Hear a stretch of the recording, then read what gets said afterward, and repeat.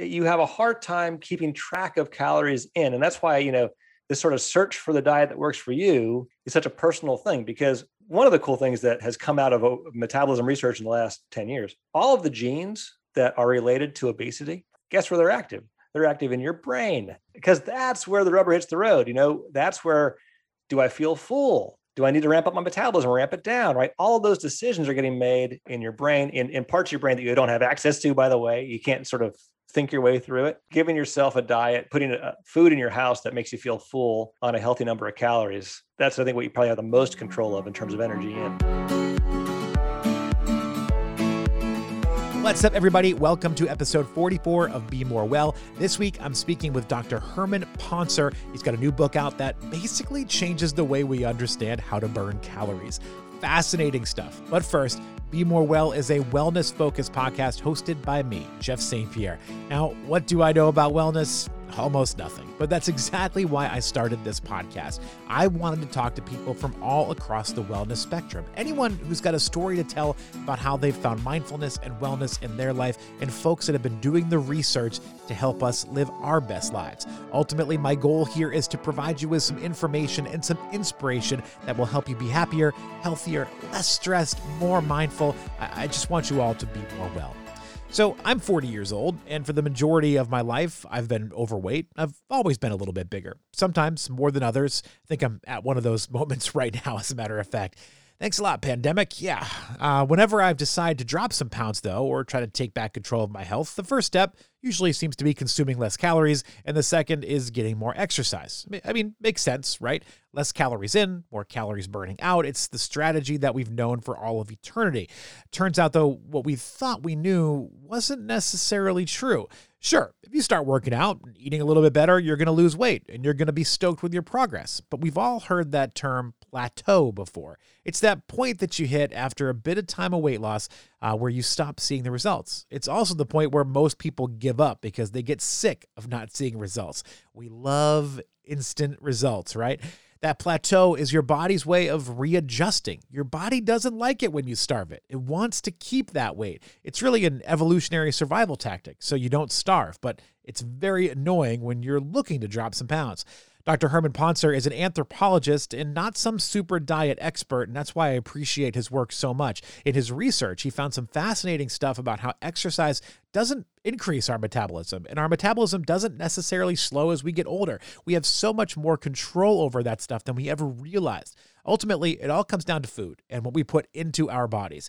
A great example is something like, you can't really eat a piece of cake because you had a good day at the gym. That's not how your body works, despite the fact that we've been taught things like that forever.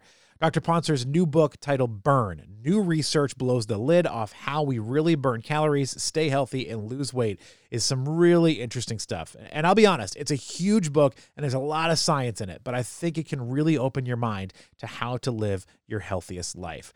Now, before we jump into this conversation, I do have a couple of quick things. Be sure to follow Be More Well on whatever platform you're using right now. Subscribe to the podcast. That way you'll be notified of all future episodes and updates. I would appreciate it if you could rate and review the show. That kind of interaction really helps the podcast powers that be know which shows are making an impact, and it helps us suggest them out to new listeners. So it really would be amazing if you could take a minute and rate and review.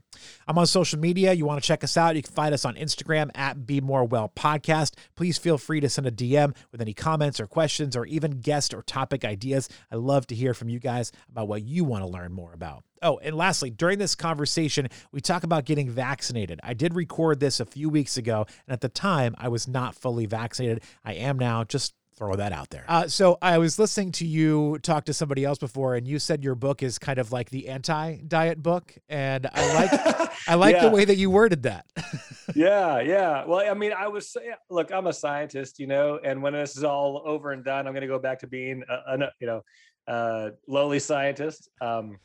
That's where I feel comfortable. So I don't want to lose my cred, man. I didn't want to if people think, oh, he sold out. What a loser. So it was important to me that I didn't, say anything I didn't mean. And that meant not doing a diet book where, there's a menu chapter in the whole thing, because I think that'd just be, all that fad diet stuff, it is literally designed to fail, basically, and it's because, hey man, surprise, surprise, the body doesn't work that way. It's complicated, So, So if I could inject a little bit of reality into the whole conversation, then that's a win. Well, it is so funny when you see these fad diets pop up. And I know that I've played victim to them before. You know, I've jumped on board one here and there. I remember specifically, you know, almost 2 decades ago now, doing the Atkins diet when that was like the hot thing. And I was like, well, this is great. I can eat a lot of eggs, bacon, and cheese all day long. And this is going to help me lose weight. And you think back on it now and you're like, what a terrible idea that was for me at that time in my life. Yeah. I mean, you know, you can be unhealthy on a whole lot of different diets. You know, it's sort of the flip side of like, you can be healthy on a lot of diets. Well, you can be unhealthy on a lot of diets too. So the book is called Burn, and I want you to read the subtitle because I've also heard you kind of make fun of this before a little bit. And I know it's your book, so you're allowed to say whatever you want about it. But I like, first of all, how long it is, which I think is fantastic. So you go ahead and take it away. Oh, you don't have it with you. Got me. I don't have the book on. All right, well, I'll go ahead and say it. It's called New Research Blows the Lid Off How We Really Burn Calories, Lose Weight, and Stay Healthy. So where did the subtitle come from for this? That's right. When I pitched the book, you know, the subtitle was The New Science of Human Metabolism, which I thought was already kind of, you know, edgy, pushing it out there. And the publisher said, yeah, that's lovely, but you do want people to read the book, right? And I said, oh, yeah, of course. And they said, well, then you probably ought to have something in there that gets people excited to read the book, and, you know, and diet and exercise and health are all the reasons. And I agree. Those are all the reasons you should be interested in your metabolism. So they wrote that very catchy and long subtitle for me. And I don't mind that at all. They're in the business of selling books, and hopefully they made the right decision on that one. Well, you've got a lot of really fantastic information in here, and I do hope that people pick it up. And I'll be totally straight up with you. I have not finished the book. I've had to jump around a little bit because there is so much information that when I read it, I want to make sure I'm retaining it. So I can't just blow through this like some novel or something like that. Like I really want to understand it. And one of the biggest things in here that I walked away from is just calories in general and how we take them in and how we burn them. Because traditionally we're so taught that, okay, you want to lose weight. All right, you eat a certain amount of calories, then you exercise and you'll burn a certain amount of calories and all of that is going to work. But that's really not what your research found. Yeah, I mean, so let's start first of all with the way you burn calories, right? We're all taught that the way you burn calories is you go to the gym or you go for a run. And you know, the focus is on activity. And of course, that's what we're most aware of. You know, you go exercise, your heart rate goes up, it feels hard, you're sweating, and that's how you're aware of those calories being burned. But even if you're an active person, all that exercise and activity that you do, it still is, you know, less than half of the energy that you burn every day. Most of the energy that you burn every day is on stuff that you aren't even aware of. You know, your brain burns the energy equivalent of a 5K every day, right? Your liver, your immune system, you know, keeping your cells alive, all that stuff, that's where you burn most of your energy. And so, you know, my work, I'm an anthropologist by training. I'm a physiologist. You know, that's kind of like my niche in anthropology is how our bodies function physiologically and how evolution shaped that, how that works today. Okay. So I want to know how the body works. I want to know how it works in different lifestyles. And I want to know about it because of all the things that energy means, because energy means everything. You know, it's kind of like the central thing you'd want to know about any organism, how it burns its calories. And so I guess it shouldn't be surprising, although it is, that lifestyle really doesn't change energy expenditure much, because your body, rather than sort of spending more or less energy per day, juggles the way it spends those calories. So, you know, the big study that kicked this off for us was doing this work with a hunting and gathering population in northern Tanzania called the Hadza. And what a cool opportunity. And I write about them a lot in the book because it's just so fun working there. And again, you know, I think about human evolution. I'm worried about, you know, how evolution shaped our past. That's my focus. And well, our past was hunting and gathering, right? For 2 million years, humans are hunting and gathering. And so if you want to know what that's like, you got to go find a population that's still doing it. We work with the Hadza who still hunt and gather in Tanzania. And they're really, really, really physically active. They get as much activity in a day as we get in a week here in the US. And so we were sure that they burn tons of more calories than we do, but no, actually, when we got the data back, the shocker was, you know, it's the same number of calories as you and me. So it just goes to show you, lifestyle doesn't affect our expenditure the way we think it does. Which is, it's just so interesting because it seems so counterintuitive based on how we've lived our lives for so long. You know, like the more you do, you should burn more calories. Just theoretically, that's what makes sense, right? Yeah. So it's just fascinating to think that the body does not agree with that. Yeah, that's right. I mean, well, that's absolutely right. But again, we're taught a really simplistic way of about metabolism. Like it's all about activity, and it's all about, well, no, man, your body has one job as far as evolution is concerned, and that's to reproduce, right? And so like all the systems are integrated to survive and reproduce.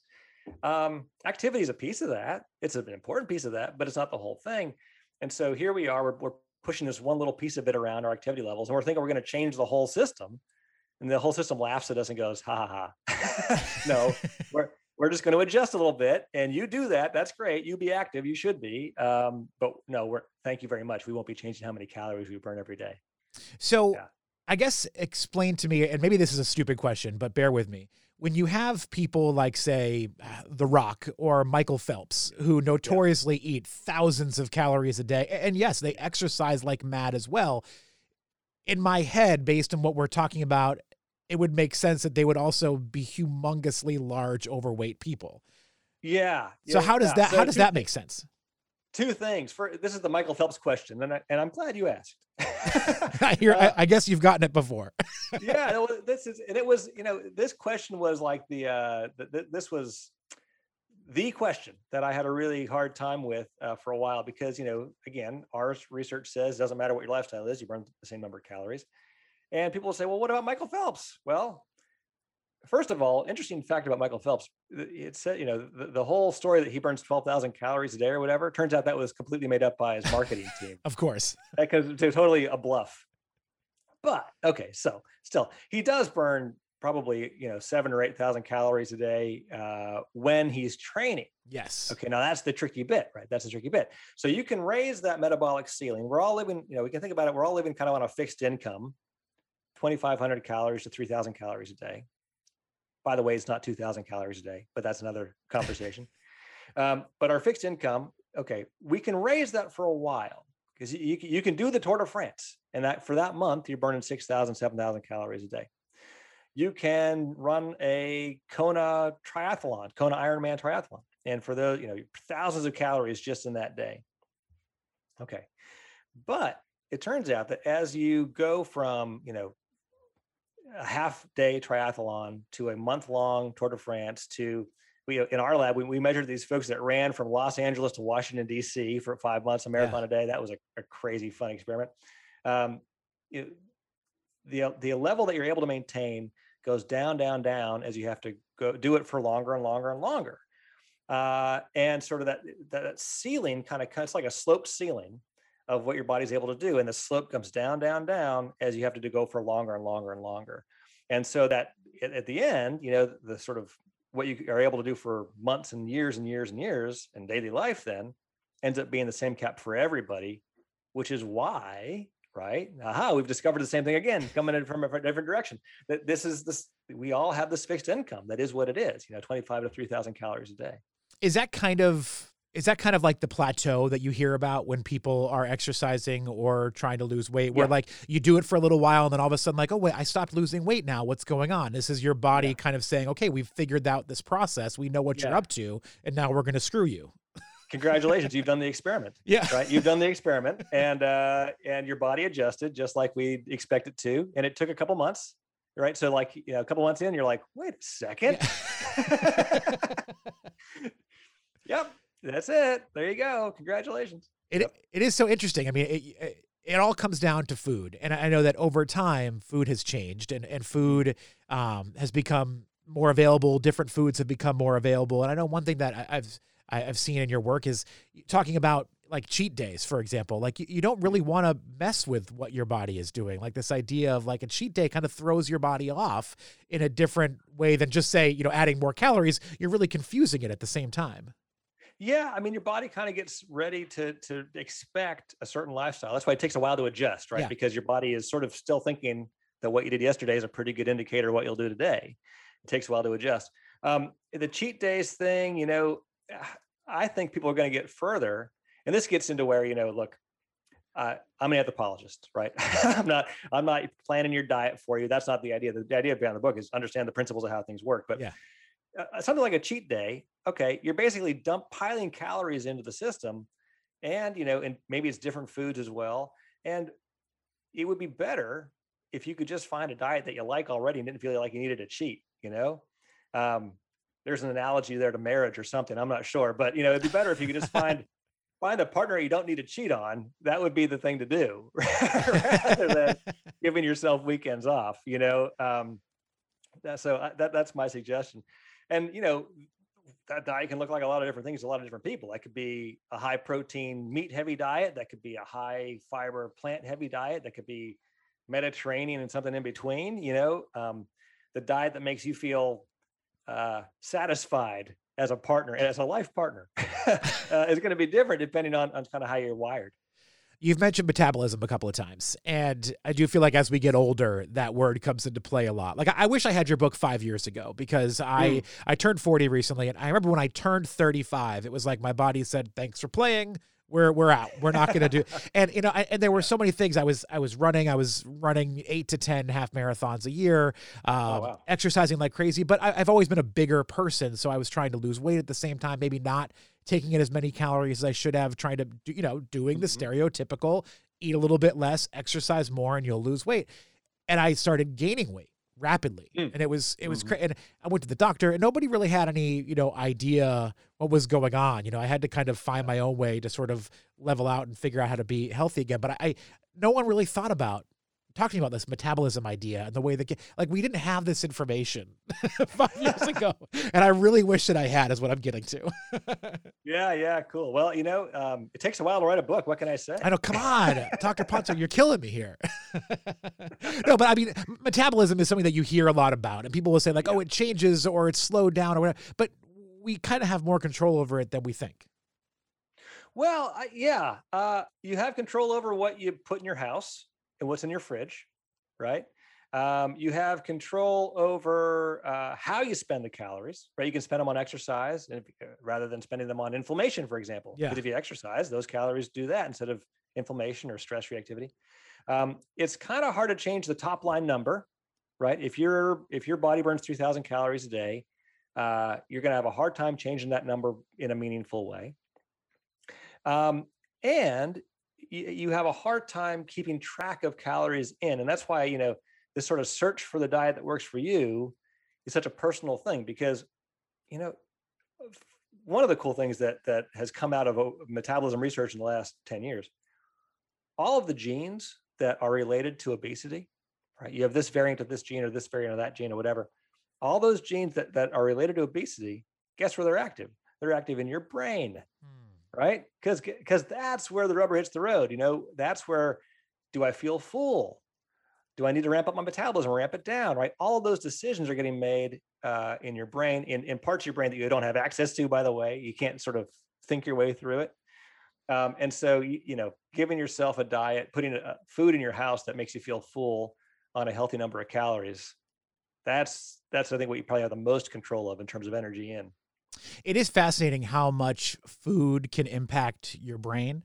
There are so many different studies and so many different examples, but one that I've heard you give, I listened to a different podcast that you were on, and you talked about a study where people were eating, I think it was processed versions of foods and then whole food versions of the same things. And they were monitored how they felt about it. You could probably give a little bit more detail, but it's fascinating how much those processed foods impacted a person's brain. Oh yeah. This is that was done just down the road from you guys in Bethesda at the NIH, and it's this really cool study, really cleverly done. You take, folks come in, volunteer for this study off the street. For 2 weeks, they're fed an unprocessed food diet, so the whole foods, the kind of things whole meats and veggies and that kind of stuff. And then the next 2 weeks, they're fed a processed food diet, so packaged foods, macaroni and cheese out of a box and that kind of stuff. And some of them start with a processed food and switch to the unprocessed food. So they balance it out, do it a very, the smart, clever way to do it. And sure enough, when people are eating the processed foods, and I should say ultra processed foods, we're talking about, the stuff with a long list of ingredients and an ad campaign. People gain weight, even in those just 2 weeks. people are gaining weight. And on the unprocessed food diets, they're actually losing weight on average over those 2 weeks. And so, the diets are matched for how much carbs are in there. People say, oh, carbs are evil. Well, yeah, I mean, too much of anything is bad for you. But they're matched for how much carbs are in there. They're matched for how much protein is in there, how much fat's in there, all that stuff. And still, the fact that it's processed and basically engineered in a laboratory to be overeaten, surprise, surprise, people overeat them, right? And so it's not, none of this stuff is shocking in the sense that, like, yeah, guess what? If you eat bad food, it's it's bad for you. Right. But on the other hand, kind of breaking it apart, trying to kind of clarify all the parts fit together, I think there is really value in that, because there's so much, BS out there and fad diets and people taking advantage of the fact that people don't really understand how it works. I think it's important to kind of shed some light on this stuff. For sure. And I don't want to get lost on this subject because I've got a couple of things I want to talk to you about, but I have a friend who was really interested in fad diets. And it was one of those moments where I don't know, I didn't have an answer for what they said to me, but this person looked at me and I was offering them some fruit. And they said, well, there's sugar in fruit, and if I'm going to waste my calories on sugar, I'm just going to have a Snickers bar instead. And I was like, listen back to what you just said to me. You're going to pass up fresh strawberries from a farmer's market because you are comparing them to a Snickers bar. Yeah. I mean, that's just it. That's when we talk about food or nutrients, like they're villains or they're superheroes. You get to these ridiculous conclusions, like that. Like you ought to eat a Snickers bar is just as good as a strawberry, Right. And come on, guys. I think we know that that's not really the case. It's right? sugar, but it's different sugar. I think we can and agree. it's coming with fiber. Right. That's exactly. the trick right there. Yeah. Right. It's packaged along with fiber, and fiber makes you feel full on less. Right. I mean, it isn't really the principles. If you can stick to the principles, right? This is a principles book. It's not a menu book. It's a principles book. And hopefully people walk away thinking, oh, okay, now I kind of get how it works. Now I can kind of take control of it a little bit myself. And you talk about in the book about physical activity in general. And one thing is just about how, and we all know this, but how we've become so sedentary because things have become so readily available and easier for us to get. This group of folks that you're working with in Tanzania, the hunter and gatherers, their life revolves around finding what they need to eat. Like they have to work. And there is a limited supply as well. I mean, they're going to be having essentially the same things over and over again. Whereas us as humans, if I want pizza on Monday and a cheeseburger on Tuesday, I can do that. If I want, to have breakfast for dinner on Wednesday, I can do that too.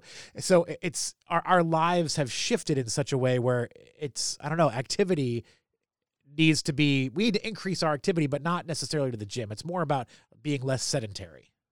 Yeah. Can you get active throughout the day, every day? The Hadza population who I work with, you mentioned, they don't quote unquote exercise, right? The idea that you'd go to the gym would be silly to them.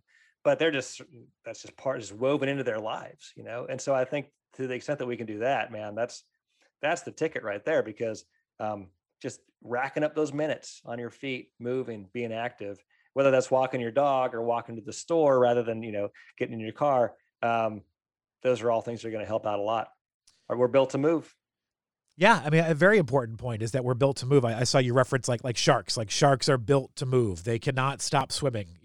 That's what their bodies are for. But essentially, we've stopped moving our bodies. And granted, right now, as an example, we're in a pandemic, and a lot of people have had to shift the way they do things. Yeah. Me normally doing my work from a studio where I would probably be standing up, or I'd be switching rooms and moving around a little bit. Now I'm in my basement. And I'm doing all my interviews in a chair, just trying to fit in amongst the laundry. So life is just very different for us. Yeah, it's hard. And the stress component's not, you can't overlook that either. Pandemic stress is real and fatigue is real.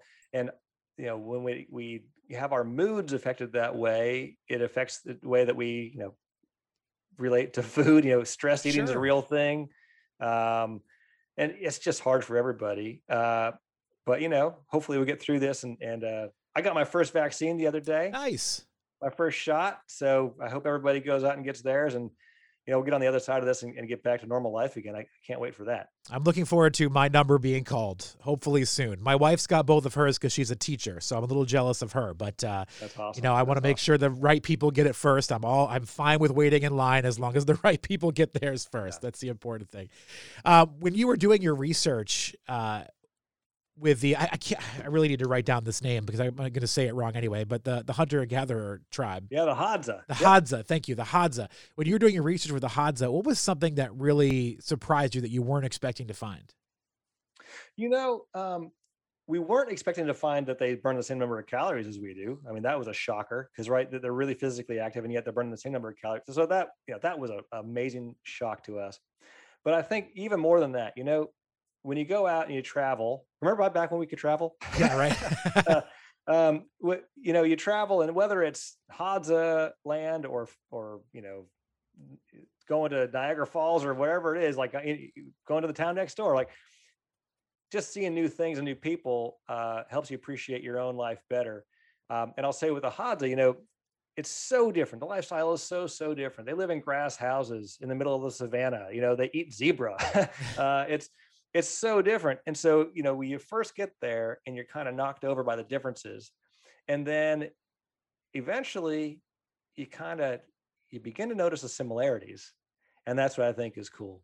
That the kids are running around, the kids are just like my kids. Yeah. The men and women are talking to each other, and it's just like any other, office water cooler scene of people talking and arguing about whatever, or joking about whatever.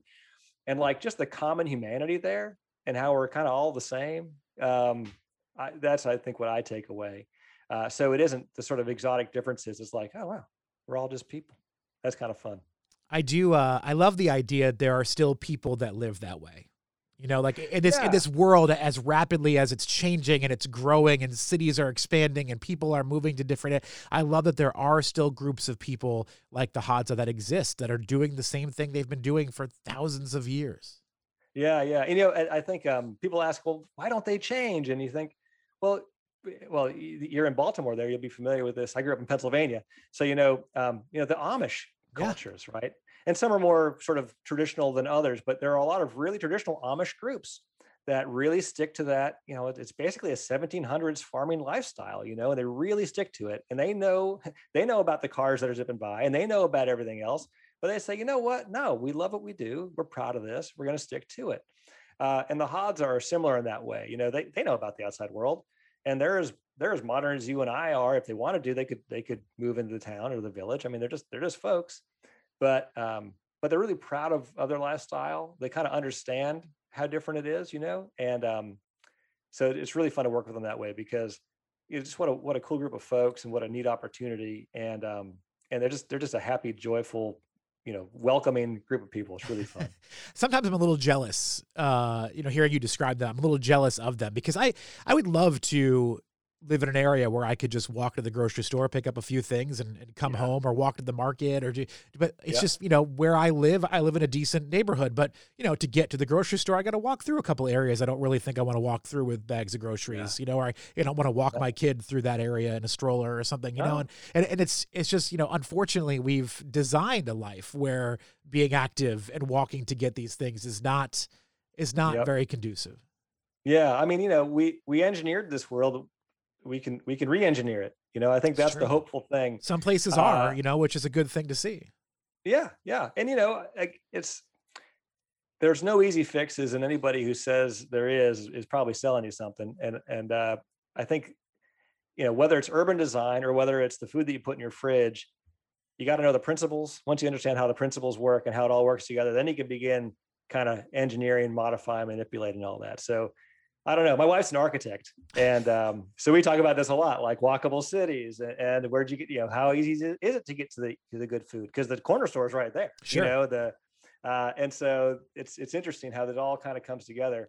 And what was fun writing a book about energy, because it really does weave through all these aspects of our lives, everything from exercise to diet to sort of how we build a city. It is really eye-opening because I think about, my Apple Watch that tells me how many calories I burn when I exercise. And I get it. It's an activity tracker on a wrist. I understand the things that are probably wrong with that, but I'll do a 30-minute workout that I feel like I'm dead afterwards. I'm sweating, dripping. I'm like, I only burned 212 calories. And that, you've got to be kidding me, but then you look at the activity tracker later in the day and you take those 212 out and I'm like, how did I burn another 1,000 calories just with my normal day? But that's the human body, and the human body is it's working. There's a lot going on that you don't see. Yep. Your brain runs a 5K every day, right? 300 calories a Yeah. day for your brain. That's the same as a 5K.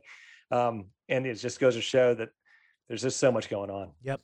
Well, Dr. Poncer, this book is really interesting. Like I said before, I had to skip around a little bit for this conversation, but I'm looking forward to really, digesting a lot. Little pun, digesting a lot of what goes on in the book. It's called Burn. New research blows the lid off how we really burn calories, lose weight, and stay healthy. If somebody wants to find out more information about you or the book, is there a place they should go to check it out? Sure. The book is available anywhere you buy books. So, your corner independent bookstore, check them out, or go to Amazon if you have to, or Target or whatever. It's all there everywhere. And then if you want to find out more about what we're doing here in the lab, you can check us out at the Poncer Lab at Duke online.